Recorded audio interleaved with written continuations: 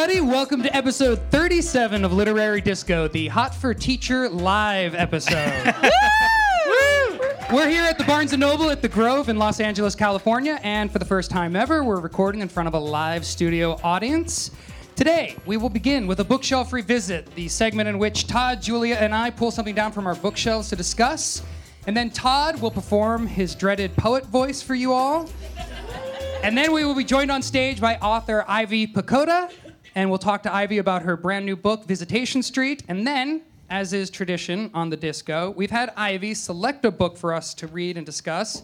And little did we know that she would choose for our inaugural live show the dirtiest book in literary disco history. Is this our first book with active sodomy? Yes. Oh, that's Yeah. nice. Perfect. Is it? No, I don't think it is. No? The book is Tampa by Alyssa Nutting.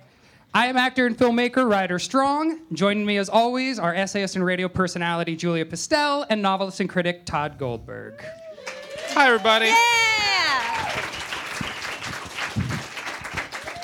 Thanks for coming, everyone. Now, we're going to do our little bookshelf revisit, but we're going to do a poet voice competition. So whoever wins in the audience is going to get a free frosted brownie. And that's not a euphemism from Tampa. That's an actual. It's real. It's an actual frosted brownie. Well, either one. You pick. Yeah. Well, no. I don't even know what that means. I don't either. Don't Google frosted brownie from your work computers. So we also know that I want to speak for a moment to the dates in the audience who have never listened to a podcast, or the sisters or the brothers or whatever. We know you're out there. We know you're about 50% of the audience. So we're going to explain everything we do before we do it. And I hope you guys are ready to have a good time because we're so excited and happy to be here. We are indeed. All right. So bookshelf revisit.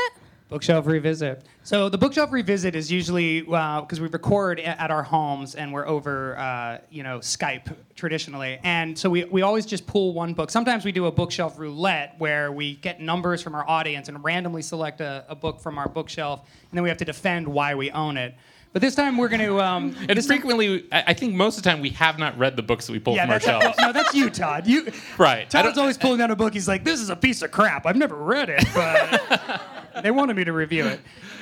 So who wants to go first? I'll start? Go ahead. All right, so... Who wants to go first? Me? Me? Anybody? So How about Ryder? For my bookshelf revisit, I thought in light of the recent conviction of Private Manning, it would be good to pick one of my favorite books of all time, which I don't think I've mentioned on the podcast before, which is The Book of Daniel by E.L. Doctorow. Has anybody read this book? Or no? One person. Two, Three? three. We have four. We have four. If we ask you a question, don't raise your hand. Clap and woo. Yeah. And also, if something's not clear, just make this noise. Ha ha! And we'll repeat it. So, Great. Yeah. The Book of Daniel is, Doctorow's a genius writer, and if anybody has not ever read an E.L. Doctorow book, you have to go out and read something by him because he's amazing. And this is my favorite book of his. It's a fictionalization of the Rosenbergs. So the Rosenbergs were the couple, Julius and Ethel Rosenberg, who were convicted of being spies for the Russian government and actually executed by the U.S. government.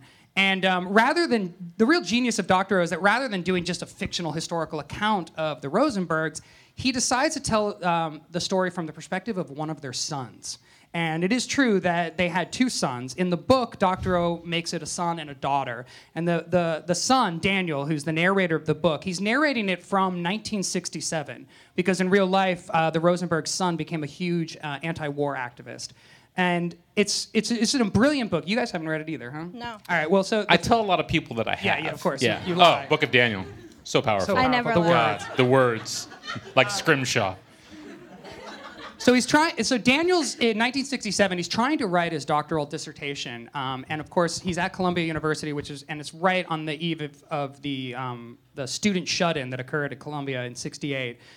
So it's a really politically charged book, but it's actually what's so brilliant about it is how personal he makes this interaction because he flashes back to his childhood growing up in this communist family, and then he flashes forward to his current events where his sister has tried to commit suicide. And it basically becomes this horrible examination of what it's like when the government has killed your parents and you don't know if they were innocent or guilty. And what's brilliant about the book is that at the time the Dr. was writing, it was only published in 1971, we had no idea if they had been innocent or guilty. We just knew that the government had proven that they were guilty enough to murder them. It has since come out, I think it was only about 10 years ago, that the husband, Julius Rosenberg, actually did try and give information for the atomic bomb to the Russians. But his wife, as far as we can tell, was completely innocent, and she just went to the electric chair because she refused to testify against her husband. And so this book it's not about whether they did it or did not do it. It's about how do you relate to your parents and how do you relate politically to your parents and their community in light of your own community and in light of the fact they were killed by your government. It's a beautiful book, and I highly, highly recommend it. It's also the linchpin, the Rosenbergs, of the best scene in You've Got Mail. What are you talking about? Tom Hanks and Meg Ryan. That's not a book. And Greg Kinnear and whoever was Tom Hanks' girlfriend in the movie. What's her name? Parker Posey. Parker Posey. Patrick Posey. Piper Perabo. They're standing there and they're talking to one another. And Parker Posey says, the crazy thing about Julius and Ethel Rosenberg, they were our age. Wow. Yes. Don't clap for him. Don't clap for him. Don't encourage him, guys. If you're not fans of You've Got Mail, you can get the fuck out. Because Barnes & Noble's the hero in that. I don't think that's true. No. No. Oh, Super no. villain. No. Big bad store. Right. Okay, so what do you have, Todd? What's your book? So I'm going next. Okay. That does sound fascinating, Ryder, and I'm going to lie and say everything about it that you've told me when people ask me if I've read it. That's the main purpose of this podcast. So I actually brought two books with me that I've been thinking about. So if you're fans of the show from the beginning, I brought a curiosity from my shelf. In our first episode, we talked about our origin stories, and I talked about how I stole a copy of Mice and Men from the Contra Costa Library when I was 11 years old. And as I was going to my bookshelf to grab the book that I was thinking of, I saw this. And so I'd just like to show you all for one moment. Could you hold my mic for a second, Julia? Sure. So this is the page where the library stamps would be. And you ripped it out? Because I was afraid of the library cops storming my house and finding the evidence, what I went ahead and did was pull that shit out. And but what is still remaining in here, however, is the checkout date of the person who checked it out before I stole it. And that was December 27th, 1983. Well, wait a minute. Todd, you ripped out the card with the checkout date. That's probably the date that entered the library. Oh. So, like, it had just gotten there. It's a brand new book. Well, or some stupid librarian stamped Or the stamped it in the title wrong page. place. Yeah, that could be. So really, you prevented a lot of other people from reading of Mice and Men. So your origin story is the death of literature for a lot of young people. Well, I don't want to say Don't that steal from libraries, kids. I don't want to say that I prevented it. I think by virtue of stealing it and then talking about how I stole it from the library, that I'm actually contributing to the success of this minor novel by John Steinbeck. So anyway, if anyone would like to come up and touch my copy of Mice and Men that I stole from the Walnut Creek Library in 1983, sometime on or before December 27th, you just let me know. But the book I've been thinking of and thinking about in general lately is when I was a kid, for some reason, I was absolutely obsessed with the metaphysical, the psychic, the Bigfoot, the psychic investigations, the outer body experiences. And for a long time, my favorite author, and I don't know why I've never talked about this on the show. My favorite author was this guy named Hans Holzer. Hans? Hans. Look, I'm not real great with German names. Just in general. But I was obsessed with this dude, Hans Holzer. Yeah. Who wrote these psychic investigator books, and I have a couple books by him. In addition, are these novels or are these? No. This is nonfiction, right? Oh, of course. This is fact. Sorry. This is science yes, fact. Yes, I know science. I agree. Science fact. So this book is called Psychic Investigator, and it details just a lot of true stories of Hans going out into the world. Wait, he just opened randomly a page that says how it feels to be a prophet. Yeah. Hans knows. Hans knows. There it is. So Hans was a great writer. I'll just read a little bit from what he says here in the beginning of chapter 4, How It Feels to Be a Prophet. People have been saying things about the future ever since man realized he had a future. Ooh, deep. Thanks, Hans. Wow. Tautology 101. Some said it publicly and became prophets, or sometimes storm centers. Wait, what? I'll read that again. So wait a minute. So People have been saying things about the future ever since man realized he had a future. Some said it publicly and became prophets, or Jesus. sometimes storm centers. Storm from is this? X-Men? Like Jesus and Storm from X-Men. Yeah, That's Storm all I'm Center getting 5. here. Yeah. That's the genius of Hans Holzer. So, of all the writers that I think I read as a kid, Steinbeck, of course, huge influence. And then the investigative work of one Hans Holzer, also a linchpin. I don't even know if this guy's books are still in print, if you can buy them on the internet. They must be like Kindleable or Nookable, I suppose. But if you're looking for a great summer read for the last 7 days of summer, I recommend Psychic Investigator by Hans Holzer. Awesome. Okay, well, I too thought of our origin story thing, and I actually went over to this Barnes & Noble and searched for Interstellar Pig just to show you guys it existed, which it does exist, but you have to order it online. Thanks for nothing, Barnes & Noble. So we'll skip Wow. right over that. Have you ever seen the movie You've Got Mail? Okay, you're done. I'm turning you off. Okay, so I also kind of brought two. I just read Sandman by Neil Gaiman. I'm sure tons of people here have read it. Who's read it? Woo and clapping. That's right. Well, if you haven't, actually, that was less than I expected. It's an extremely popular series of graphic novels, and they're amazing. It's about the Sandman, who is related to... His real name is Dreams. He's related to Death, Destiny, and he is pulled down and trapped by people who are trying to stop death. And then without the power of dreams, people go insane. So it's really dark. It's really cool. Sounds like something Hans Holzer might be interested in. It does. I think you mean Hans. But then I was thinking about Tampa and some other books, and we'll get to it later. But my pet peeve is when a novel has some huge deus ex machina at the end, and something easy happens that makes everything convenient. And so I actually thought about the book The Witches by Roald Dahl, which I'm sure a lot of people have read. And my favorite thing about The Witches, now don't even start about the movie, because the movie has an incorrect ending. What's the movie? You have not seen it? The movie Witches? The Witches? All right. Yeah, it's got, so it's just a movie about this kid who's turned into a mouse, which is also what the book is about, as an adaptation. He's turned into a mouse by witches. And in the movie, he turns back into a boy, as anyone would understand. But what I love about the book, The Witches, is that they kill the head witch, but what that means is he is trapped as a mouse forever. And there's no way to save it. And it's so unusual for a children's novel. And so this is from the end. So he's with his grandmother. I'm going to read a little bit because it's so much better than having him turn back into a boy and everything is okay. So let's see. Here we go. She says, well, an ordinary mouse lives for about 3 years, but you're not an ordinary mouse. You're a mouse person, and that is a very different matter. How different, I asked. How long does a mouse person live, Grandmama? Longer, she said, much longer.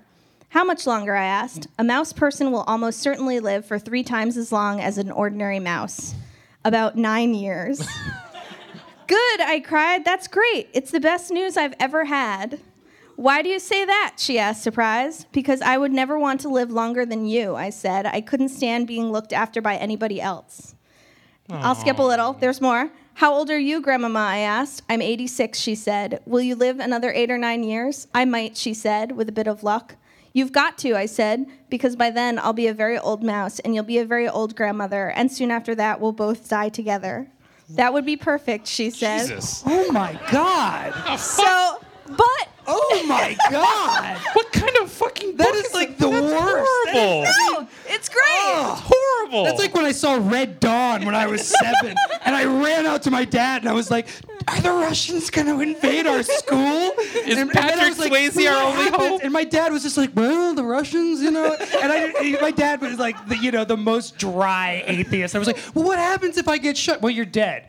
And I just remember watching my dad like in his workshop. He's like, "Oh, then you die." I'm like, well, "What happens? Then you're dead." And it's like burned in my memory. This is awful. No, it's great because it doesn't solve problems that are unsolvable. It uses fantasy novel to make a have small that child conversation. fear death. Right. Okay. No, I actually agree. I think that it's definitely nice to. I mean, I'd much rather have that than. And it creates a higher literary moment than of Sparkles. You know, Right. the end. Right. I like the idea of a stripper named Sparkles showing up at the end. Hi, I'm Sparkles. I'm gonna fix this mouse problem Is you he got. still a mouse? Yeah. Just the idea of someone named Sparkles showing up. Okay. I like that. Yeah. Great. All right, for Todd. it. Let's hear some Poet Voice. So- First, why don't you tell us what Poet Voice is? Yeah, for the I'll do that. uninitiated? So, how many of you have ever been to a reading in some coffee house somewhere?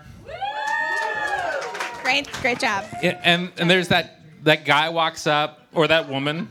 They're wearing all black, and like they've already told you about their abuse while drinking coffee. Now they're going to read poetry about it.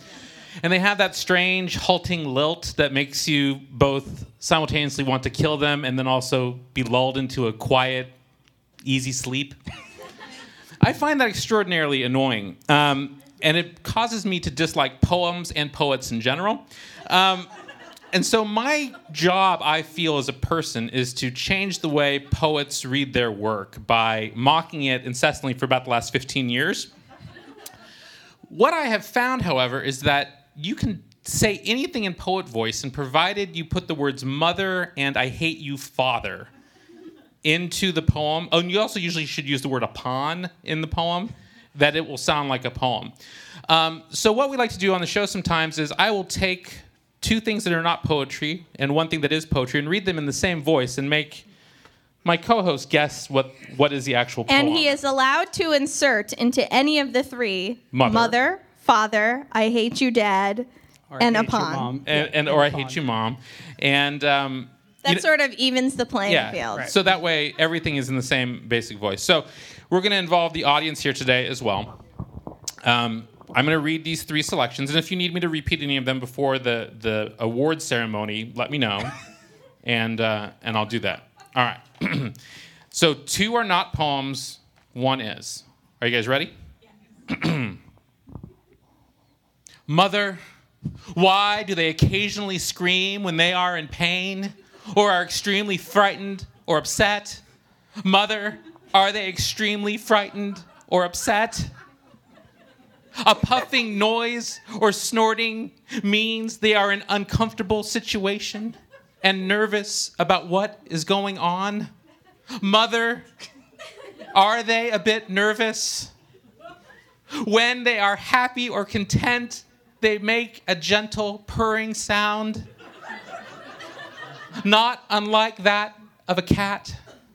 When they are happy, they also make a snuffling sound when they are enjoying, exploring their environment. Mother, they are not like a cat. Anointing is one of their most interesting behaviors. Mother, why did you make me hate my father? It's number 1. Please. Don't clap. No clapping. No clapping. You may snap. Yeah, snap. You may snap. You may go and make coffee. I'm going to make an espresso machine Yes. sound. Yeah, can we get the espresso turned up to 12 back there? You can put on a cardigan quietly. All right. Number 2. It begins. Mother. He thought she looked straight out of a James Bond movie. The only thing missing was a knife in a sheath. Mother, this annoying, amusing, amazing, beautiful woman was off limits. He looked down at her stretched upon the chase, eyes closed against the sun, and thought Mother, it might be worth getting kicked down the road for a night with her. Mother, why did you make me hate my father? It's number 2. Jesus Christ. You guys are so obedient. It's horrible. My God, I finally have figured out how to start my own cult. All right, here's number 3. It begins, Mother, Asheville, North Carolina is the birthplace of Thomas Wolfe and the sometime residence of F. Scott Fitzgerald. When he visited Zelda at her institution, he stayed at the Grove Park Inn, a grand stone edifice. Mother, on the phone once, Cormac McCarthy lamented the 2 added wings and the spa and marveled at the original structure. Mother, they pulled the stones from the mountains and brought them down on mules. Soon after his 40th birthday, Fitzgerald attempted suicide here, but couldn't shoot his own head. Drunk, I guess. Later, after he was actually dead from alcohol, Zelda perished in a fire at her institution, one of 9. Mother, why did you make me hate my father? Thank you, ladies and gentlemen. All right. So I turn to you guys first. So what we think? Which one do you think is the poem? Yes. The question for me isn't which one is the poem. The question is which animal anoints other animals. Yeah. I'm thinking Yeah. dolphin?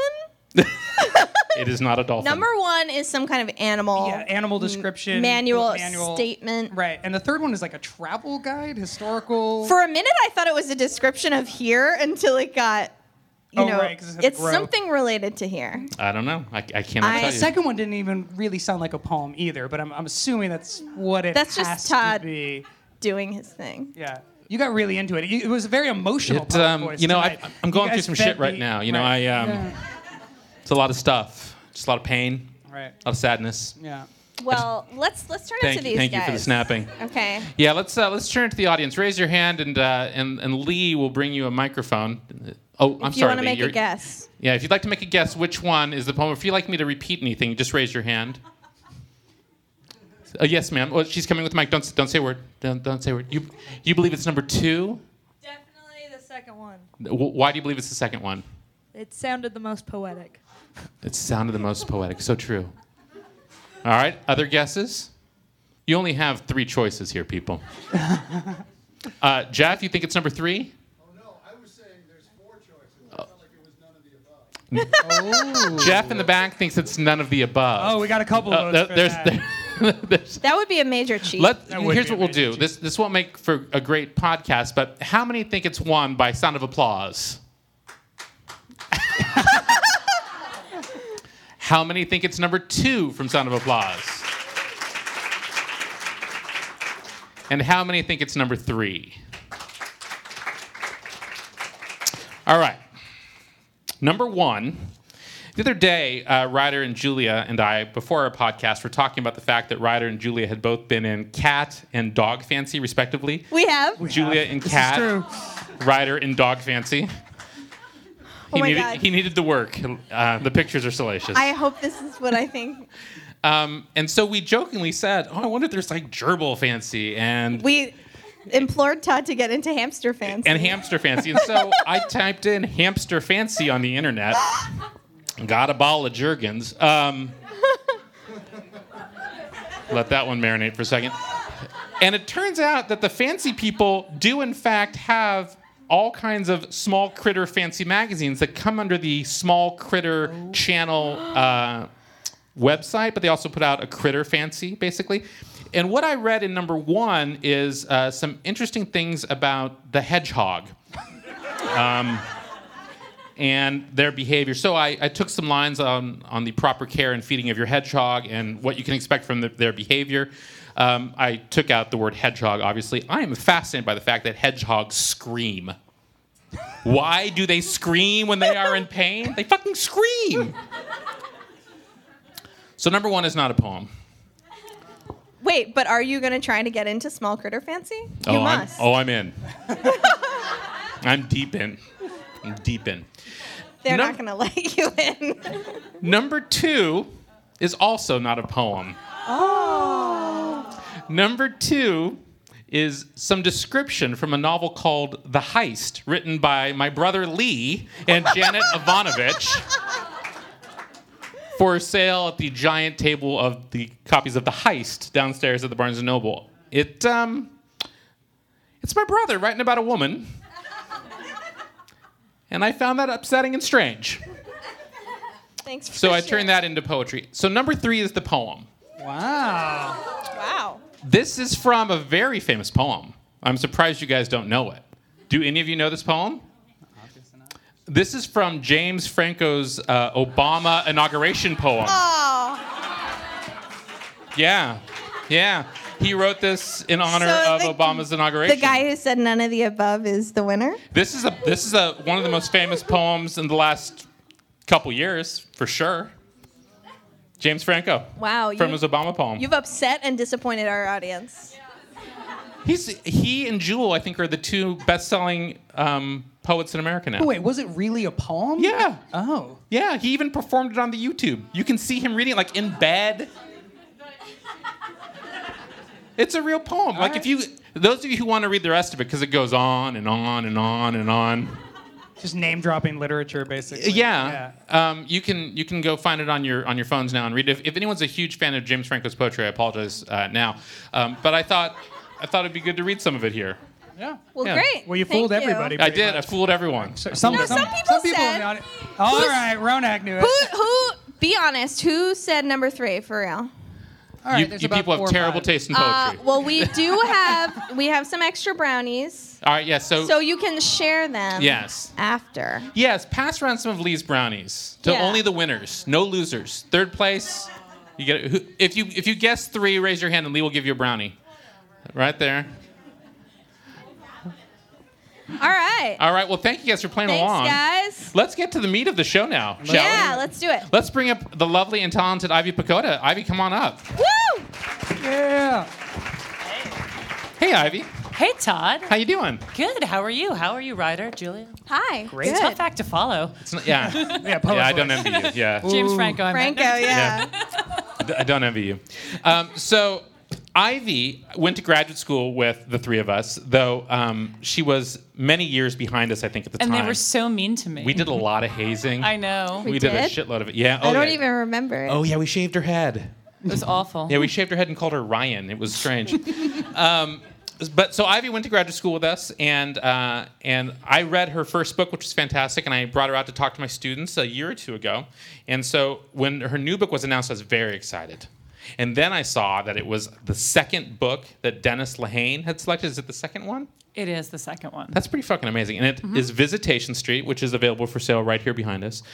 So we're going to talk a little bit about your book and about you in general. So Let's skip the book. What's your origin story? Tell us when you got your superpower of writing, because you were an athlete first, just like the rest of us. Totally, yeah. Well, I started writing because being a professional athlete's pretty damn boring. Yeah, I hated Julia. Yeah. Julia used to fuck all the groupies. I know. Dull being the badminton champ. I used to play squash, and I'd say, well, I'm a writer. And they say, oh, you sit at home. Do you write emails? So, yeah. Like I was at home all day writing like 500 emails. That's very odd. It was a classic comment. So when you were actively doing physical activity, just like the rest of us, Ryder is actually in a kickball league. That is true. That is true, which is strange. And I stopped playing football because of the Judaism. When you decided that being a professional athlete maybe wasn't in your future, that you wanted to be a writer, was there a book that changed you? Was there a book that you picked up and said, "Oh my God, this thing is, my Bible"? Yeah, totally. I mean, I was living in Amsterdam while trying to be a professional squash player, and the irony of that is not lost on me whatsoever. It totally didn't work.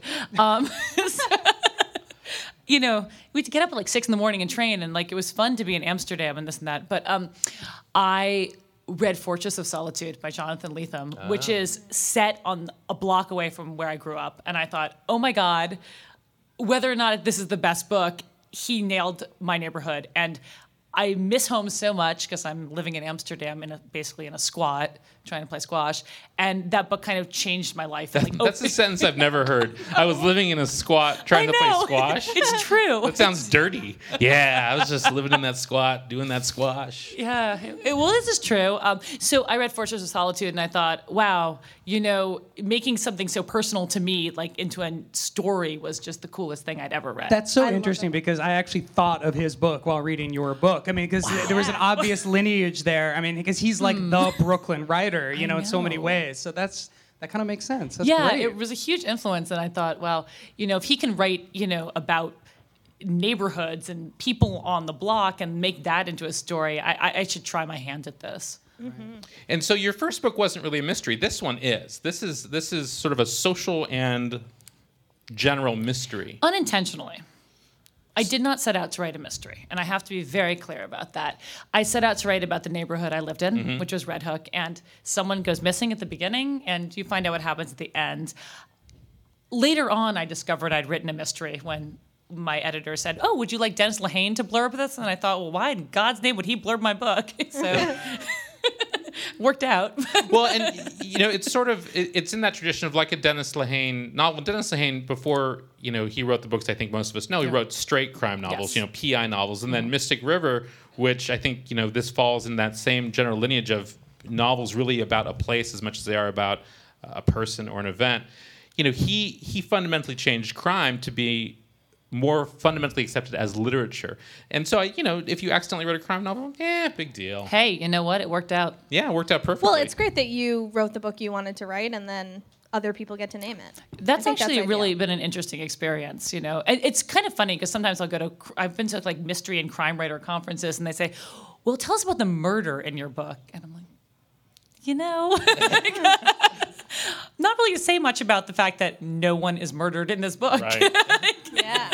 It's never in there. So it's great. I love when people tell you what you write. It's actually really rewarding because then you don't have to describe your own work. So can you explain what the whole Dennis Lehane imprint is? Because that's a kind of a newish phenomenon, right? Yeah, I can't explain it, though I don't know all that much about it. So Dennis Lehane has an imprint at HarperCollins. My book was purchased by Echo, an literary imprint at HarperCollins, and my editor just sent it out blindly for a blurb into Dennis Lehane's slush pile. And she said, well, don't get your hopes up. We send it out to all these big authors, and every once in a while, one of them comes back. Do you know anyone famous? Do you know Laura Littman? Do you know Michael Chabon? I said, well, no, but he actually is published by you, so could you call him? So then I got a call out of the blue that, Dennis picked my book out of the slush pile, and he didn't want to blurb it. He wanted to co-release it on his imprint. And would that possibly be okay with me? And there was some discussion about why it might not be okay with me. Is there something I have to do? I know. I said, well, then I was like, I'm going to give him a list of terms and conditions, which I did. What were your terms and conditions? Well, he couldn't just publish it. He had to blurb it, and he had to appear with me in public. Oh, good terms Wow. and conditions. Stalker, also. Not only do you have to publish it, you have to stay with me. He's got to come over twice a week. Also, my last name Is is he not like Lehane. hidden in the kids section over there? That's who's waving. Wow, that's ballsy. That was smart. Yeah. I mean, I thought, to be honest, if he's going to put his name on the book, he's got to stand behind it. And he was very obliging. Good. Wow, that's very cool. Cool. Yeah. So, what's the experience been of, you've had your first novel, and then all of a sudden this one explodes. You already had that dream come true of your first book being published, and then your second one comes out, and it's an entirely different experience. It is a totally different experience. I think it was kind of cool to have the first book not do very well, and I know I'm serious. Imagine having 12 of those. Oh, fuck. Because I learned, I learned what I had to do myself, like who I had to call and who you need to meet. And I was really aggressive personally at bookstores and with, publicity people. And suddenly it's like, I didn't know what was going to happen. They said, well, would you fly to San Francisco for a pre-bookseller dinner? I said, well, could you pay for my cab to the airport? And they're like, no, we're going to put you up in a hotel and we're going to have a limo pick you up. And so it was just really strange. And I didn't know how to behave because I just kind of imagined that books were something you did yourself and that there was never an engine behind it. But it is really great. I mean, God, it's like a dream come true, but it has been really strange. But then it makes you greedy, It really does. You're like, well, why wasn't my book reviewed in the Washington Post? Her book was reviewed in the Washington Post and the Chicago Tribune. It's like, it's never good enough. No, that's ever. correct. No, but it's better than I could have imagined. And you were in People magazine, for God's sake. That was the coolest thing in the entire world. But it was weird because you're having sex with Bradley Cooper. Totally. Pick of the week. But has she been in Lizard Did I hear Fancy? snapping from somewhere? I have to confess that I own rabbits and I do subscribe to the Critter Fancy magazine. Oh my God. What are the chances that our guest would subscribe? That's awesome. Yeah, so Well, snapping. I actually steal them from the vet's office, but Wait, I was rabbits don't get their own magazine? yes, they're lagomorphs. They're not really critters, but they do wind up in the Critter magazine. Wait, excuse me? They're what? They're lagomorphs. It means they have an extra set of teeth. They're not rodents. Like alien? Yeah, like Alien. It's like it comes out of the back of their mouth. I don't even know what's happening anymore. And they're called lagomorphs? Lagomorphs. Wait, name another lagomorph. They're only rabbits. So, Hares. But which are rabbits? What's that? Which are basically rabbits? No, rabbits and hares are different. Wow. Do you Hares- believe that farmers and cowmen can be friends? Hares are born without hair, ironically, and rabbits are born fully furry. And they're different. That seems so minor. Learning so much. Wow. How long have you owned rabbits? 3.5 years. It was an accident. Who? Like when Jesus was found? Or who was found? Moses. Moses was found. When Jesus was... I don't. such I a don't. Jew. I'm not great on the origin story. I just know how it ends. We found some rabbits in Culver City walking down the street. So, Upright. with Jesus. I don't On know. water. I don't... Is I this feel... like a furry situation? What? I'm just Oh, okay. More snapping. I went right to the Good. sexual deviancy. Yeah. Okay, well... Which is a nice segue. yeah. So So Ivy- Ivy's book is great. And you Ivy's guys book should is all buy fantastic. it. Yes, Visitation Buy it. Street. You should Thank buy you. it. It's for sale right back there. It's a Barnes & Noble Discover Great New Writers pick for fall, which is fantastic. Which means she has the stamp of not just Dennis Lehane, not just the three of us, but also your neighborhood bookstore, Barnes & Noble. Which I'm so grateful and excited about. It's very exciting. All right, so now the important thing. Why did you make us read smut? Well, because I wanted to hear what you had to say about it in public. Okay, so the book we're talking about, it is a new release. It's called Tampa by Alyssa Nutting. Our copies have a gross fake velvet velvet cover. I don't have a velvet Tampa. So if you want to come up and touch it after, Hey. you already offered with your book. Oh, the book. Yeah. Then you may feel free to do so. It is about a 8th grade English teacher. Can I just say something real quick, though? Sure. I've been reading. This is covered in Cocker Spaniel. I've been your reading my Tampa? book. I've been reading my book in bed, and it has just an entire pelt of Scout and Minnie my dog hair stuck to it. So it is significantly less desirable than it was when it first arrived. You're correct. It is Yeah, mine gross now. mine has some cat hair on it. Oh, that's gross. All right, if you want an animal-free version, I've got mine straight because to I took my dust jacket off the second I got this book because I found it so creepy and weird, as if the content wasn't creepy enough. So yeah, this is the story of an 8th grade teacher who becomes an 8th grade teacher basically to seduce a male student. And the book details her first. It starts with her first day of school. Yes. But let's. Why don't we just read the first sentence? Let's have Ivy read the first So, sentence. well, why don't let's- we? God's sake. we should also warn people this is going to get really graphic Yes. immediately. Very quick. So Yes. we'll give you a second to decide whether or not you Yes. want When to. did you guys plan this little trick?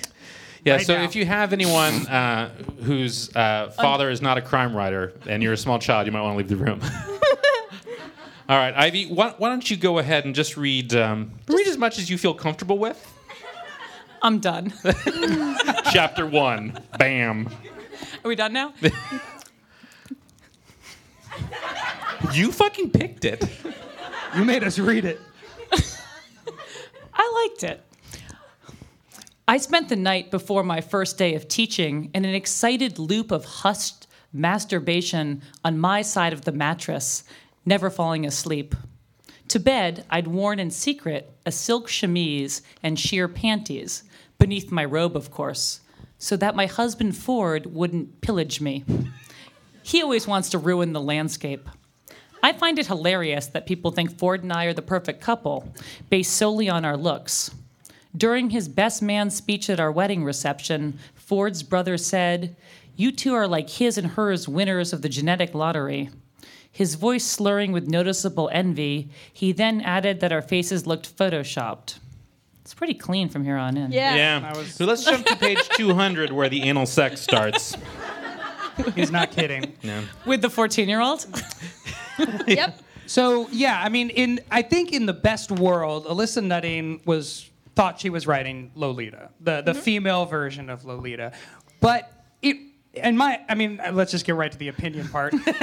Completely misses the mark and ends up writing basically a pornographic 14-year-old boy fantasy of what they wish their teacher would have done, or it's just sex scene after sex scene. The plot is. Well, you feel differently about this. You actually enjoyed it. Well, no, right? Ivy and I had a conversation before the show. It went like this. You know what our problem was with the book mostly? The plot. The plot. Yeah. Yeah, me too. Yeah. Yeah. I think the writing's pretty good. I think there's some really witty observations in there. I think, seriously, the things if you had to get inside the mind of a 26-year-old pedophile, like she pretty much nails it. The things you might think about, she pretty much inhabits Really? that character. See, that's the part that I couldn't disagree. believe. What did she get wrong? Well, let me tell you about That is 26-year-old that's a pedophiles. trick question. I think you know what? Because I was thinking about the comparison to Lolita, and I haven't read Lolita in years, but I was thinking about the narrator, Humbert Humbert, and Humbert starts Lolita basically saying, "I'm a normal guy, I didn't do anything wrong. I know it was wrong, but I have really good feelings, and I really had great." And he spends the whole book basically defending his actions, and he's trying to convince you, the reader, of how good and wholesome and how much he loved Lolita, even though he knows it's wrong. He can't help it. He's a messed up guy. This book just went right to, I'm psychotic and I know it, and I'm going to enjoy fucking this 14-year-old boy, which to me takes all the nuance, all the art out of this book. I mean, the unreliable narrator factor was what you enjoy about Lolita. I mean, you open it because of this salacious plot, right? You open it because you go, what? How is this possible that you could write a good book about this? But then you move beyond it. So the book that I was actually thinking about halfway through Tampa, I was like, there's something else that this is reminding me of. And by the time My fantasies of Yeah, being exactly. a 14-year-old. By the time she was covered in blood and running through the streets, it hit me. It's American Psycho. Oh, absolutely. Which is much closer to what, and that she's going for a much sort of cartoonier version of a story like this. And even there, I think she fell short because it wasn't magical or weird enough. It's too. Yeah, it's trying to have too many things at the same time. It's trying to be so many I'm genres. not the big defender of this. Oh no, it's okay. We always choose someone to We yell always at. choose someone to make our bitch in prison, basically, But- and you're it today, Ivy. Like I was game to read this book and to get into that point of view and to get into the details, but where it missed for me was the details about the boy or the boys. There ends up being a few. There's because it didn't evoke this teenage boy at all. It was all about the narrator. It was so narcissistic in that way. It was like, look at this shocking person I'm putting in front of you. You know what I mean? It didn't convince me that this boy was, attractive enough or boyish enough. So for example, I got Lolita from the shelves here because I was like, I must compare the language. So And Barnes & Noble, make sure that she pays for this on the way out. Don't let I'll her just put it back. And don't take that into the bathroom, by the way. There's a sign. So That's really dirty. here's a passage from Lolita. And while I'm reading this, if someone wants to grab a passage about I don't even remember his name. Jack. Jack, yeah. Or boy. That'd be great. All right, so here's Lolita. I found Dolores Hayes at the kitchen table, consuming a wedge of pie with her eyes fixed upon a script. They rose to meet mine with a kind of celestial vapidity. She remained singularly unruffled when confronted with my discovery, and said, d'un petit air effacement contrite, that she knew she was a very wicked kid, but simply had not been able to resist my enchantment, and had used up those music hours. Oh, reader, my reader. That's the begging that Ryder's talking about, where he's trying to convince the reader. In a nearly public park, rehearsing the magic forest scene with Mona. So you have this real sense of this girl, messing with him. Well, let's also be clear here that that's Nabokov. Yeah. So- Well, whatever. You can so compare any two books. You can, but you're comparing someone's first novel with one of the masters of literature, which I think plot to plot it's a fair comparison. Sentence to sentence, it probably isn't. Well, also, Celeste isn't smart, but Humbert's smart. Right. She's dumb. I mean, she's doing this, and her husband's a cop. I think Right. she's a dumb woman. She doesn't seem to understand the consequences of her actions. No, and that was the one qualm I had with the book, was the consequences were not all that terrible. Mm-hmm. But I mean, there is something about the choice to, like, in the passage that Julia just read. I mean, he's describing her smile, her eating this, eating, and it's an interesting nuance. What Nutting decides to spend a lot of time describing is her lover's balls and what they look like. No joke, it'll be half true. a page about that. To her credit, she nails that. Right, nails it. I mean, Nails the it. image is, but that Literally. that is, it's what's the point of that? What do you gain from overly wordy description of just physical attributes that don't point anywhere else? Because you think about American Psycho, right? He describes killing in detail, and you're repulsed, but it becomes this allegory for 80s Wall Street. I don't know what this is possibly pointing towards. I wonder about that, because anyone who would do what she's doing might think in this sort of crazy, thoughtless way. I like that. One of the things I did kind of like was that the boys aren't good looking. They're just willing victims. Right. I think that's more like Humbert has this long seduction of, Dolores, and he likes Dolores. He doesn't just like nymphettes. He likes this particular one. She likes boys. And I kind of didn't mind that these boys. I thought it was normal. She's going to take what she can get, and I thought that was kind of natural. I did think that the consequences were where her thought process did break down, but that the boys were just whatever, any port in a storm. Anyone who's going to stay after class and be hot for teacher was good for her. Well, and I don't believe that. That's the part I don't believe. But see- Yeah. I don't believe Humbert either. I believe that he No. would have taken any 13-year-old girl he could have, but he's, as a narrator, trying to tell us, it's her, I really just love her. And that's how we rationalize things. I don't believe that somebody's sitting back there and saying, I really just want anybody, and I'm just going to find the most, perfect boy child that will go along with my manipulation. I think the challenge for her also is that she starts at such a high point of madness. So she doesn't, where she ends up by the end of the book, we're not going to spoil anything by telling you it goes wrong. Not all that wrong. Not all that wrong, but Actually, it goes wrong. Not It doesn't terribly wrong. I mean, it's not like a Disney story at the end. She doesn't at the end say, "Oh, Sparkle's here." Oh, Sparkle showed up again. But there's a conclusion that is not Mary Kay Letourneau's, where she ends up marrying the kid and living happily ever after. And I think that's the challenge of this book, is that the stories that we know about this stuff, where we know sort of the ending, are pretty complex affairs most of the time. When you think of someone like Mary Kay Letourneau, who went to prison, got out, and married that kid that she was sleeping with and had kids with him, the truth ends up being more interesting and more salacious than what this book is. Yeah. right. But Mary Kay Letourneau has different perversion than this woman. Mary Kay Letourneau likes the kid. She likes 14-year-olds. Right. Those are different perversions. That's a good point. She doesn't want to wind up with the kid. She wants the kid never to grow up, so she wants to have an endless fodder of 14-year-olds. So ultimately, at the end of the book, not to give it away, she gets her wish. Right. Yeah, she does. Yeah. I would say this is as happy an ending as you could get. Absolutely. I have to totally agree with that. Seriously. She lands. She doesn't You, get landing on her feet. anyone, not just the character. So I want to bring up one interesting point, and it goes to sort of what I was talking about a moment ago about her starting off at the point of madness, which is she describes herself, and everyone else describes her throughout the book, as being remarkably attractive. And at the beginning of chapter 3, there's a part where people keep saying she should be a model, and what I thought was the absolute best part of the book, the one part of the book where I thought, oh, this is really going to turn for me. she says she doesn't want to become a model because she fears that someone eventually would look at the picture and say, "Oh my God, I see you. You're a soulless pervert." And that they could see it in the picture. And that's that moment of, oh my God, she knows that she's a monster and is afraid that people could see it in her. But that recognition in her does not change her behavior. And I think that's that point where, she's crazy and she's dangerous, but she doesn't care, and she doesn't care that other people can see it. I think that's the part of the book where I think, okay, this writer, Alyssa Nutting, with her Cocker Spaniel hair-covered cover, she's got something that might not be in this book, but might be in her next book. Oh, I just wish she would go there. And I'm glad you brought that up because here's a new pet peeve of mine that I realized from this book. Magical attractiveness as a plot device.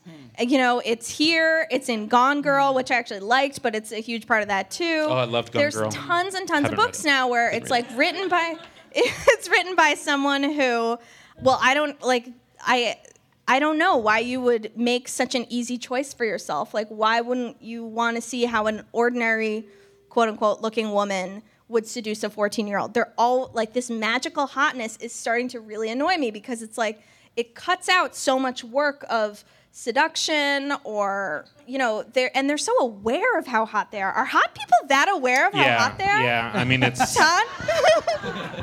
it's a burden in a way. There's so much time spent. It was in the first paragraph of we're picture perfect, we're models. No one ever assumes anything because they were two Barbies together. And Which is hot.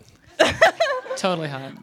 But it's either I don't believe two things. I don't believe people who are Barbie looking attractive think about it as much as these first person narrators. You haven't spent enough time in LA, Julia. That's true. I'm not from here.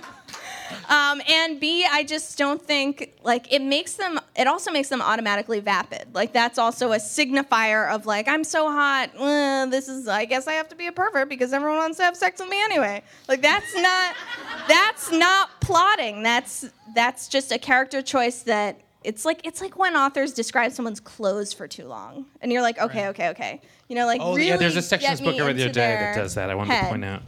Oh. Luckily, that's not translating to radio. But you know what I mean? Yeah, no, I know exactly what you mean. Yeah. I was annoyed by the description of every adult male in the book too. It was really every adult male is this repulsive to you? Yeah. And repulsive in the exact same set of characteristics. The adult males are superficial because they all want her, and they're consumerists, and they're alcoholics, and they're all just gross. And I didn't believe that. Again, it was really, we can't have a little bit of nuance here to draw me into. I mean, I believe that there is a crazy person out there who maybe thinks like this, 80% of the time. But I want that 20% of doubt. I wanted that just enough flavor of doubt, and instead I feel maybe this is an editor or somebody pushed Alyssa Nutting to be well, you need to get the 50 Shades of Grey audience. You need it to be just about the sex and just make your character, monolithic in her pursuit. And that, to me, sells the book short because if you have a plot like this, you gotta convince me of it, not just of her crazy. Well, and the thing is about the sex is that because the sex scenes are just what the plot is, right. there is a sameness about chapter to chapter, page to page. The positions change. Sometimes it's anal, sometimes it's not. Sometimes there's licking, sometimes there's not.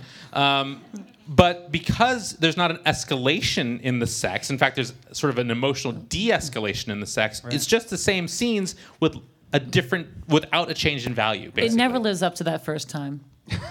Well, actually, for me, the high point of the craziness, and I was on board still at this point, was early on. Or can you recover from that, Todd? I don't know if I can. So very early on, she describes. This is super graphic. Sorry. Oh yeah, cover your ears. Do you want Ivy to read it again?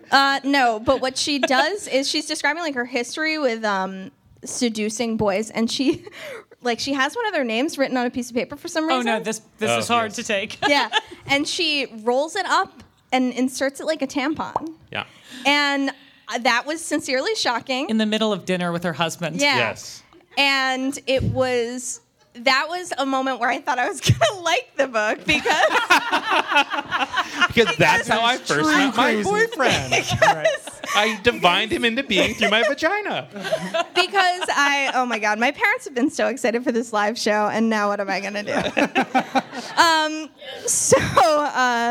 Oh God. All right, but I like that because it was sincerely surprising and it was escalating, and it was this moment of like unreliable narrator where she thinks it's so much more normal than it is. But that's not an unreliable narrator. That's not an unreliable narrator. That's a super reliable narrator. She has no doubt. Right. Everything she says is her truth. Right. Okay, you're right.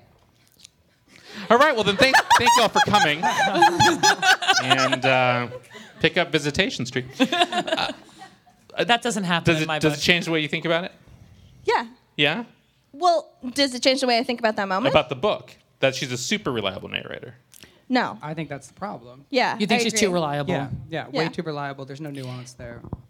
It's weird how it starts so in media race in the middle of her like crazy perversion. Like I kind of like that. She's sort of this is the year it's going to happen, and she's sort of built it all up to this year, and she's in the middle of this frenzy, and there's not a lot of explanation. I think if you're going to write this kind of book, you don't want to have a lot of like plot device. Whether Yeah. or not you like it, let's just get to the action, not a lot of like hemming and hawing. I kind of like that. I agree. That was But I did sort of like your comment earlier about the Deus Ex Machina. God, I studied Greek. It's horrible. You were in a sorority? Yeah, totally. Yeah, totally. Sigma Phi Epsilon. Building balance leaders. That sort of, I think she should be called to task for this, Well, and there's a specific thing that I'm referring to, which is someone discovers them, and then something happens to that person instantaneously. So it's so convenient. Well, but that's actually in Lolita too. Remember? Yeah, They're- exactly. They're discovered by Lolita's mother, and then she runs into the street and is hit by a car.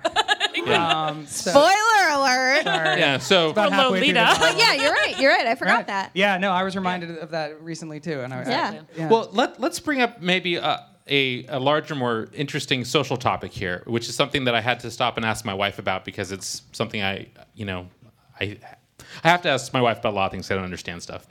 So, if this is a 26-year-old man having sex with a 14-year-old girl, it is, you're deriding this as a rape book again.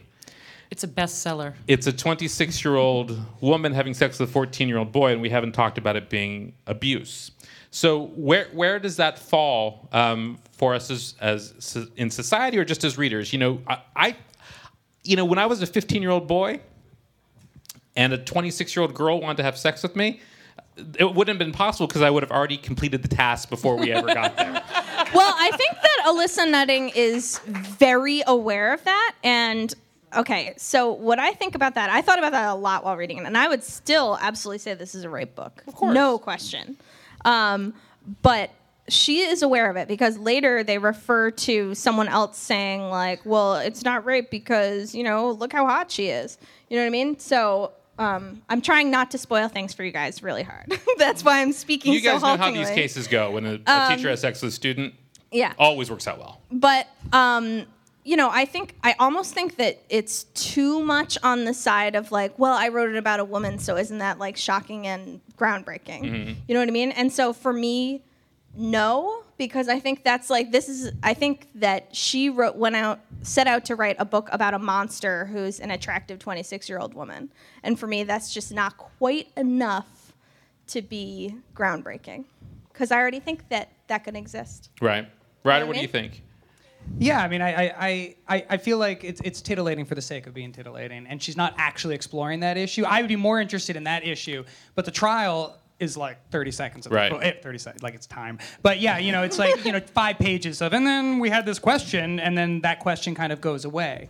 I was thinking too about the way, to me, the key to seeing how basic this book is how basic it uses literature within the book. It's like, because she's an English teacher, so there's all these literary references, but it's literally like, I'm trying to seduce a teenager. What book am I reading with my students? Romeo and Juliet.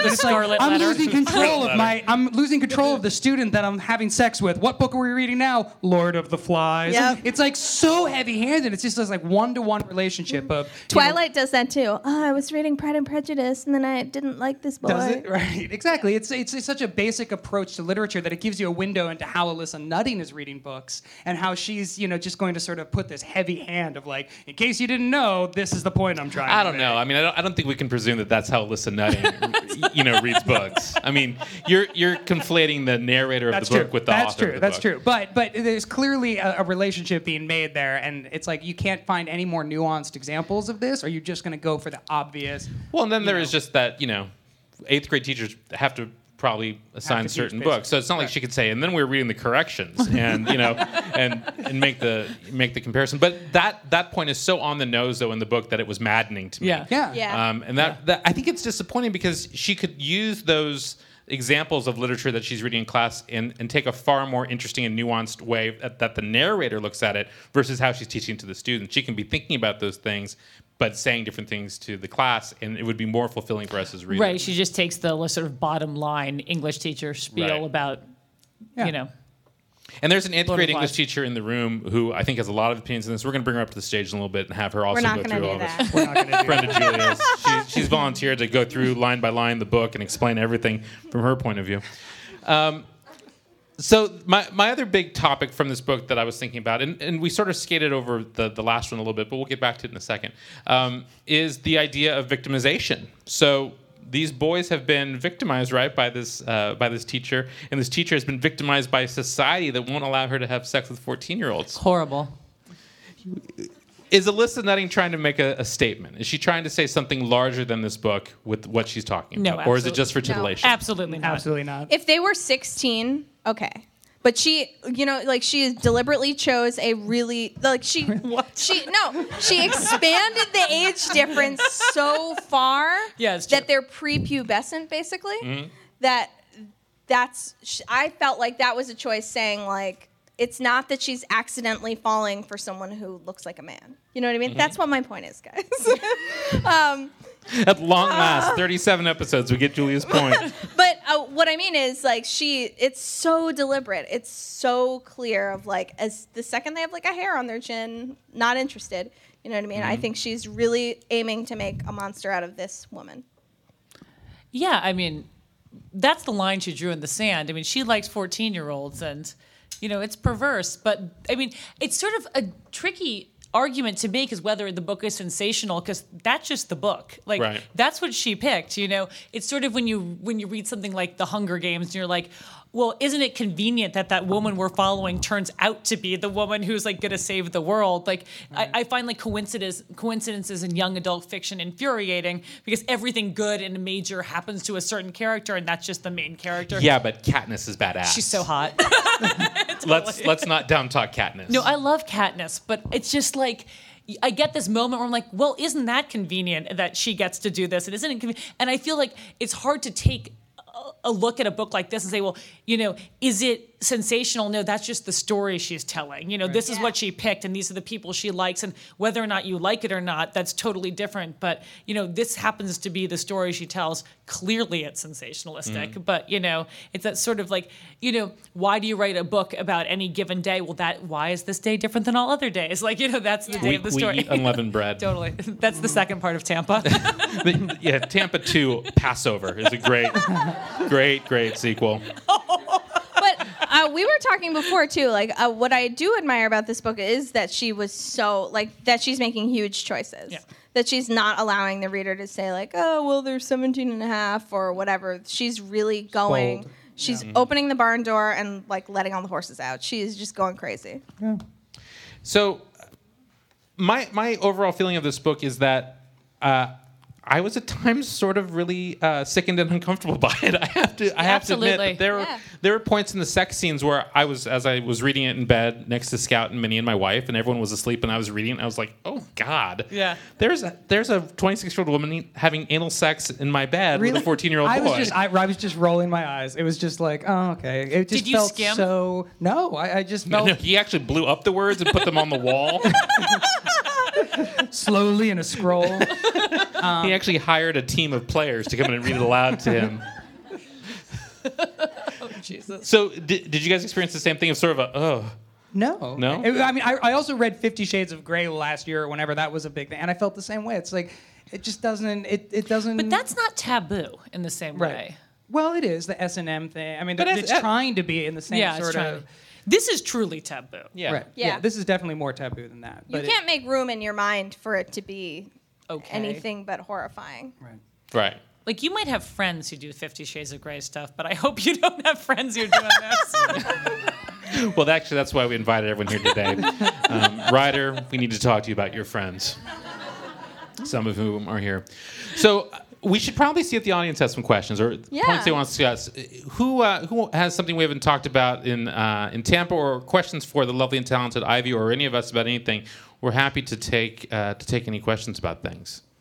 We'll give you guys a second. We'll give you guys a second to think. Oh, there's a hand right there. I would rather ask Ivy some questions. Sure. Because I don't really want to. I'm not interested in that other book. To be Wow. perfectly honest. So, we came here for the book. You don't want my Tampa? Hold on one second. I did not know this. On the review copy, it says caution, explicit content. I've never seen That's that before. so provocative. That It's is so like, oh my that's God. just- yeah. That's like getting a Two Live Crew cassette in Right. 1993. Oh my God. That's He's what so horny. But it's so calculating. attracted me it's to so it. calculating of the publisher to yes. put that on there. It's really savvy. yeah. It's actually a really cool idea, but oh my God. And they're accurate. There was explicit content. It's So just a statement of fact. Yeah, statement fan. I'm sorry, Ann, go ahead. That's okay. Well, so Ivy, as far as Visitation Street, this is your second novel. How long did it take you from beginning to end, and how many revisions? And was Todd involved at all? It wouldn't have been possible without Todd. Yeah, we just sweat-filled room, and we Late just nights. typed back and forth together. Well, as a writer, I'm just saying I never know. How many times can you edit? When is it enough? When are you done? When do you just say I'm sick of the story? It's funny. I don't really ever think about it in terms of revisions. When I have it in a state where I'm going to show it to somebody is the state where I probably revised it numerous times, but that's the first time I feel comfortable.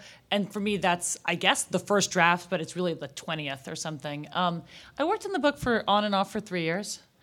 It was tricky because I was in an MFA program while I did it, and there was a lot of other things I had to do there and earn a living. So your first novel you wrote before the MFA Yep. program. Yeah. I wrote it before, and that's why my novel is multi-perspective, because all the other students in my MFA program, at least in my class, were smart enough to write short stories. So every month I had to turn in a new chapter of a novel, and I had no idea what I was doing. So I thought, oh, well, let me invent a new character, and we'll see what he's up to. Chapter 1 with him. Like, oh, next week, chapter 1 with somebody else.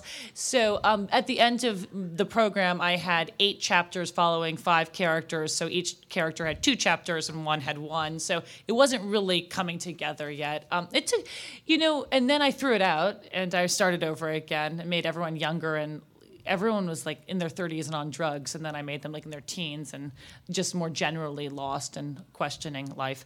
So, after I finished it and submitted it, I didn't have to do many revisions, but probably up to that time I had one version and I threw it out entirely and I started over, but I didn't really... You didn't save anything from that original version? I saved a lot of stuff. Like, I would save description or moments, but, the characters were different. Mm-hmm. I didn't, throw it out, delete it, but... Set it on fire. I set my computer on fire. No, I salvaged more than I thought, but nothing plot-wise, more description. And so. Other questions? You can ask about anything you want. There's one right there in the middle. Hey guys, love your Hi. podcast. Thanks. Thank you. So this is for Ivy. I spent a lot of time in Brooklyn the past couple of years, and Cobble Hill mostly. That's where I'm from. Awesome. Well, I was just wondering what you think is different about Red Hook than all of the areas around it. Like, what's distinct about Red Hook as compared to, Carroll Gardens or Cobble Hill? Oh, yeah. Well, it's completely different because Red Hook, Robert Moses, when he built the Brooklyn Queens Expressway, decided to annex or ghettoize Red Hook from the rest of Brooklyn. So he cut it off. So Red Hook's surrounded by water on three sides, so it's a peninsula. And then when Robert Moses built the BQE, he basically made Red Hook inaccessible to the rest of Brooklyn. And there's very little public transportation. So when he did that, they tore down a lot of houses and they built housing projects. So people who lived there in like wood frame houses were suddenly put in housing projects. And then there was those were basically, the Black, African American, and Latino community. And then the white dock workers were still able to live there, but then the docks closed. So it was just this community that was existing outside from the rest of the borough, inaccessible. No one was reaching it. So it just kind of existed without a lot of outside influence. It's really hard to get to. It is 1.5 miles from the closest subway. So it's sort of like a time capsule. It doesn't have a lot of, now there's an IKEA. So everyone says, what about the IKEA? It's bad when Center of the Center of civilization. Civilization's your IKEA. You can get a Swedish meatball now in Red Hook. And a slotted spoon. And a sofa that will never be comfortable. Totally. For $100. Yeah. But you can't see the IKEA from the main drag. So it is just sort of preserved in amber. And it's, if people live in Red Hook by, birth or by choice, and it's a very strange choice to live there because, when I lived there, it would take me like 1.5 hours to get to work in Manhattan. And, cabs were expensive. So all your social life was there. You take the subway home at night and then you'd go out to the bar and that was it. Did you know all this history about Red Hook before you started writing the book? I knew a lot. I mean, I lived there for 3 years while I was writing it. I knew all about the Robert Moses stuff because there's don't go to Red Hook in the 80s. You're going to get shot, Yeah, thank God I don't have a time machine. Exactly. You're safe now. Exactly. So, yeah, I knew a lot. I knew tons about it. And then when I lived there, everyone in Red Hook lays claim to the neighborhood on a regular basis. Can I ask one more question? No. Oh, sure, yeah. There's a line of people. Is there? Worst book you ever read and why? Oh, God. And you may not choose Tampa. Oh, it's no, not even close. Not even close. Not But even close. you're welcome to choose authors that are long since dead and will not be offended at this point. Well, we've already we'll have already offended Alyssa Nutting. I shortly feel like on the you've internet. actually said on the podcast, this is the worst book I've ever read, Todd. What was that about? I think Flowers in the Attic was the worst Flowers book in the I've Attic. ever read. That might be the highest for me, too. That is Yeah. truly terrible. horrific. It's just a horror. It's horribly written. It's a horrible story.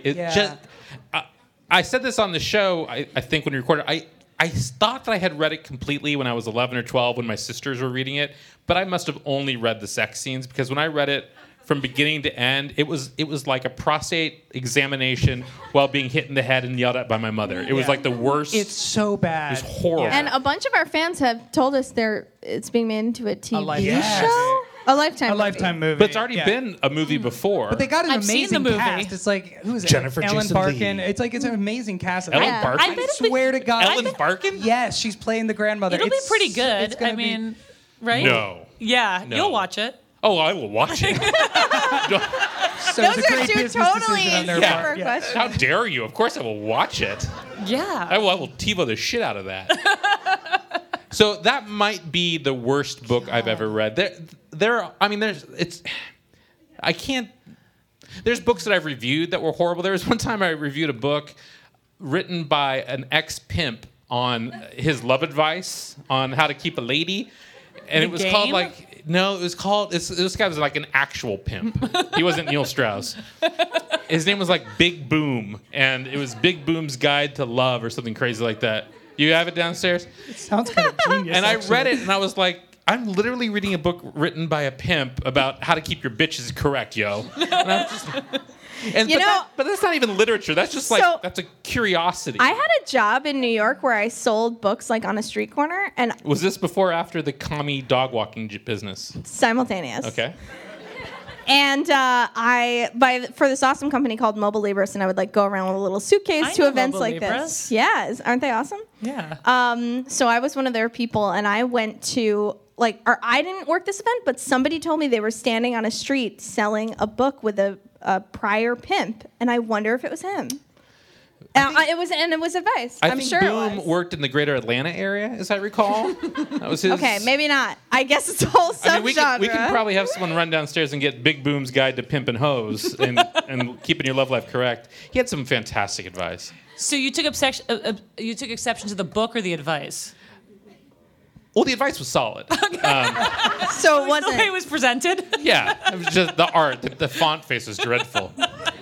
It was a bad book in general. But I can't think of a book that I've read in like the last 20 years that I've hated more than Flowers in the Attic. Oh no, I'm Wow. sorry. I didn't even have to read it. I just had to watch the miniseries. But from what I understand from the miniseries, I know there's at least one fan in the room. Pillars of the Earth sound like the worst book I would have ever read. But I think fortunately, Flowers I in the didn't Attic have was to worse. read Flowers it. in the Attic is way worse. Yeah, is it? Pillars of the Earth is just long, and so if you're not enjoying it, it's a slog. Yeah. Ryder, what's your worst book? I'm going to say Flowers in the Attic. I think that really is, because on a sentence level, it's awful. Yeah. On a plot level, it's so weird and offensive. I mean, there's just everything about it is horrible.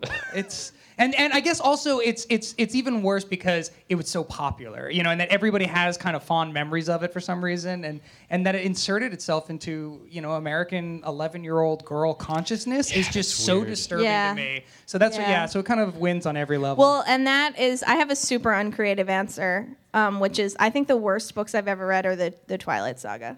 They're unreadable. But you read all of them. But I read them all. What? So what does that say? What does that say? That's Read a lot of them? pages. Well, so when I know I'm really hating a book is when I start skimming out of anger. It's like hate watching with like the fast forward on the TiVo or whatever. it's a lot of skimming. It's like a 900-page book. Guys, okay, go open it. The font is huge. The margins are huger. Each chapter is 5 pages long, and there's like this much blank space. They're not as long as they look. They try to be impressive and saga and epic-like, but they are really, really, really flimsy, and they're horrible. Right, guys? How many of you have read them? Oh, you people Yes. make me fucking sick. Ivy, what's your worst book? Well, wait, I want to, Oh, one I'm second. sorry. You can have one more second. The reason I read them is that I wanted to participate in the cultural conversation. And I think this is something that we do on our podcast a lot is like, if you want to really engage in a criticism of Twilight and you want to take it down, you got to go all the way in. You know what I mean? I think it is very unfair and bullshitty when people watch the mini-series of a book How dare you? How dare you? and then say the book is How bad. So dare you. with Pillars of the Earth, I also listened. I trust your judgment. Well, yeah. Okay, you have an expert source, or you yourself want to go detail by detail and explain to people why it's bad. Because if we don't educate ourselves, then we have to assume That's that what the it's as good Nazis as did to people the say. Jews, right? They educated them. That did not land. No. Goldberg, for the people, is my last name. Not just making We've anti-Semitic had jokes. the here. Rosenbergs. We've had everybody We have tonight. Roald Dahl here. Fancy Oh, yeah. anti-Semite. Do you guys have any more questions for us? There's one right. There's two. There's one back there. There's one right here. We'll go with this one first because We'll get you guys. her friend Mackenzie helped us. So, Ivy, if only one person could read your book, who would you want that to be? Ooh, great question. Ooh, Rick Gosh. Springfield, I have no idea. LeVar Burton. Jonathan? What Take a look. VC Andrews? Lou about Diamond. Jonathan Lethem? Wouldn't Oh, he be yeah. I would Lethem, love. Well, yeah. I mean, that's my standard answer to anything. But yeah, I'd love Jonathan Lethem to read my book. Yeah. He didn't want to blurb it, so he better goddamn read it. We can drive it out to Pomona tonight. Totally. Let's go. Just drop it at his house. That's a good question. Jonathan you. Lethem. He All better right. read it. There was one in the back there. The mic is coming to you. Don't say a word. Da-na-na. Take a look. Hello In a book. again. Oh, Hello. hi. Good to see you guys. What's your name? Megan. Hi, Megan. We forgot to ask your name. What was your name? Jillian. Thanks, Jillian, for coming. Hi, Megan. Hey, I'll ask you a Tampa question because I don't want your efforts to have been in vain. Thank you. I haven't read it. I read all around it to avoid reading it, but still to know about it. Wait, what do you mean? You like looked at the negative space? I read other people's thoughts about She it. read a book called Okay. Sarasota and one called St. Pete. I'm coming at it kind of sideways, you know. But I did read an interview with Alyssa Nutting, and she said her intention in writing it was to sort of address the dichotomy in popular culture with, how we treat male sex offenders versus female sex offenders. And knowing that, does that change your opinion about it at all? Knowing that that was her primary goal. It's an interesting question because if I totally admire that goal. I think that's valid, but that goal isn't paid out in this book. Yeah. Because what happens to her is what happens to, without giving it away, she doesn't really, pay for her sins. And whether or not that's a good ending or whether you like it or not, if that's her motivation for writing the book, she doesn't address that problem in the denouement. She doesn't go deep enough. No. Yeah. I think that's the thing is that, that's a great, it's sort of the question I asked of you guys, the larger societal question. If you're going to ask that question, man, you gotta swing for the fences on it, Yeah. And I think she comes close with that line about, oh my God, they're going to see the pervert in me, but then she doesn't go further with They it. don't see the pervert. No, they never see the pervert. Yeah, I think that it just, that's what I thought the whole time. It's like, this is what she thinks she's doing. But if you're going to do that, you have to do that so well. It's not enough to, that just makes it seem like, well, the point of me writing this was some social message, which I think is never a good way to start writing a book, because then you're not going to go deep enough into the character. Like, sorry to keep going back to it, but in Lolita, it's full of nuance because it's saying, look at this sex offender and look at the complexities with which he is struggling. This woman is not struggling. She is just all in. It's a caricature, and I would be very interested to know what a sex offender would actually think. There was a great movie. It's so great I can't remember the title of it. Where Kevin Bacon is a pedophile. The Woodcutter. Yeah, it was the Woodsman. The Woodsman, which I thought really did that particularly well. But it's a different medium, of course. I would say the reason she wrote this book is because it must have been a whole lot of fun and really interesting and kind of cool to write this book, to really, when I read an interview with her this morning in Publishers Weekly, and she said, after writing for 8 hours, she couldn't speak to her husband because she was so entrenched in this mind. And it would just be fun to have, not fun, but let's go ahead. Move Okay, a little bit. all right. Okay. I have to go now. He's in a director's chair. He can't move. Shit. Okay. but you don't want to write about larger social themes. You own it. You wrote it because this is and you wrote kind a book of a about riot. larger social themes. Whether or not you did it intentionally. No, that's but what that's But what I don't shows think up. I don't think Julia's right. I don't think you ever want to start Exactly. from a position of let me have a thematic and then Yeah. let me push that agenda through my characters. That comes later. You're fucked. That's the worst way to start. Because theme, and this is something I know Theme is for those of you that are dangerous. students or former students of mine that are in the room, I always say no one walks into a bookstore looking for a book with a great theme. They want a great story. They want a great plot. They don't care about the theme because what they think is the theme is different than what you thought was the theme. Here's how I would define this book. This is a book about theme masking as a book about character. With Amos. Well put. Slow Wow. clap, Ladies slow and clap. gentlemen. Thanks, guys. Thank you. You get some snapping Aaron. also. But really, it's a character that's embodying a theme, and the character is lost because the theme is It's too interesting strong. that it's like American Psycho is a whole lot of fun, and you could read this, depending whether you like it or not. It's a whole lot of fun. She's buying nice clothes, she's putting on her cream, she's fucking the boys. It's Cool. fun, but then there is this implication. There is this impetus to graft on larger social meaning, and maybe there just isn't any. Right.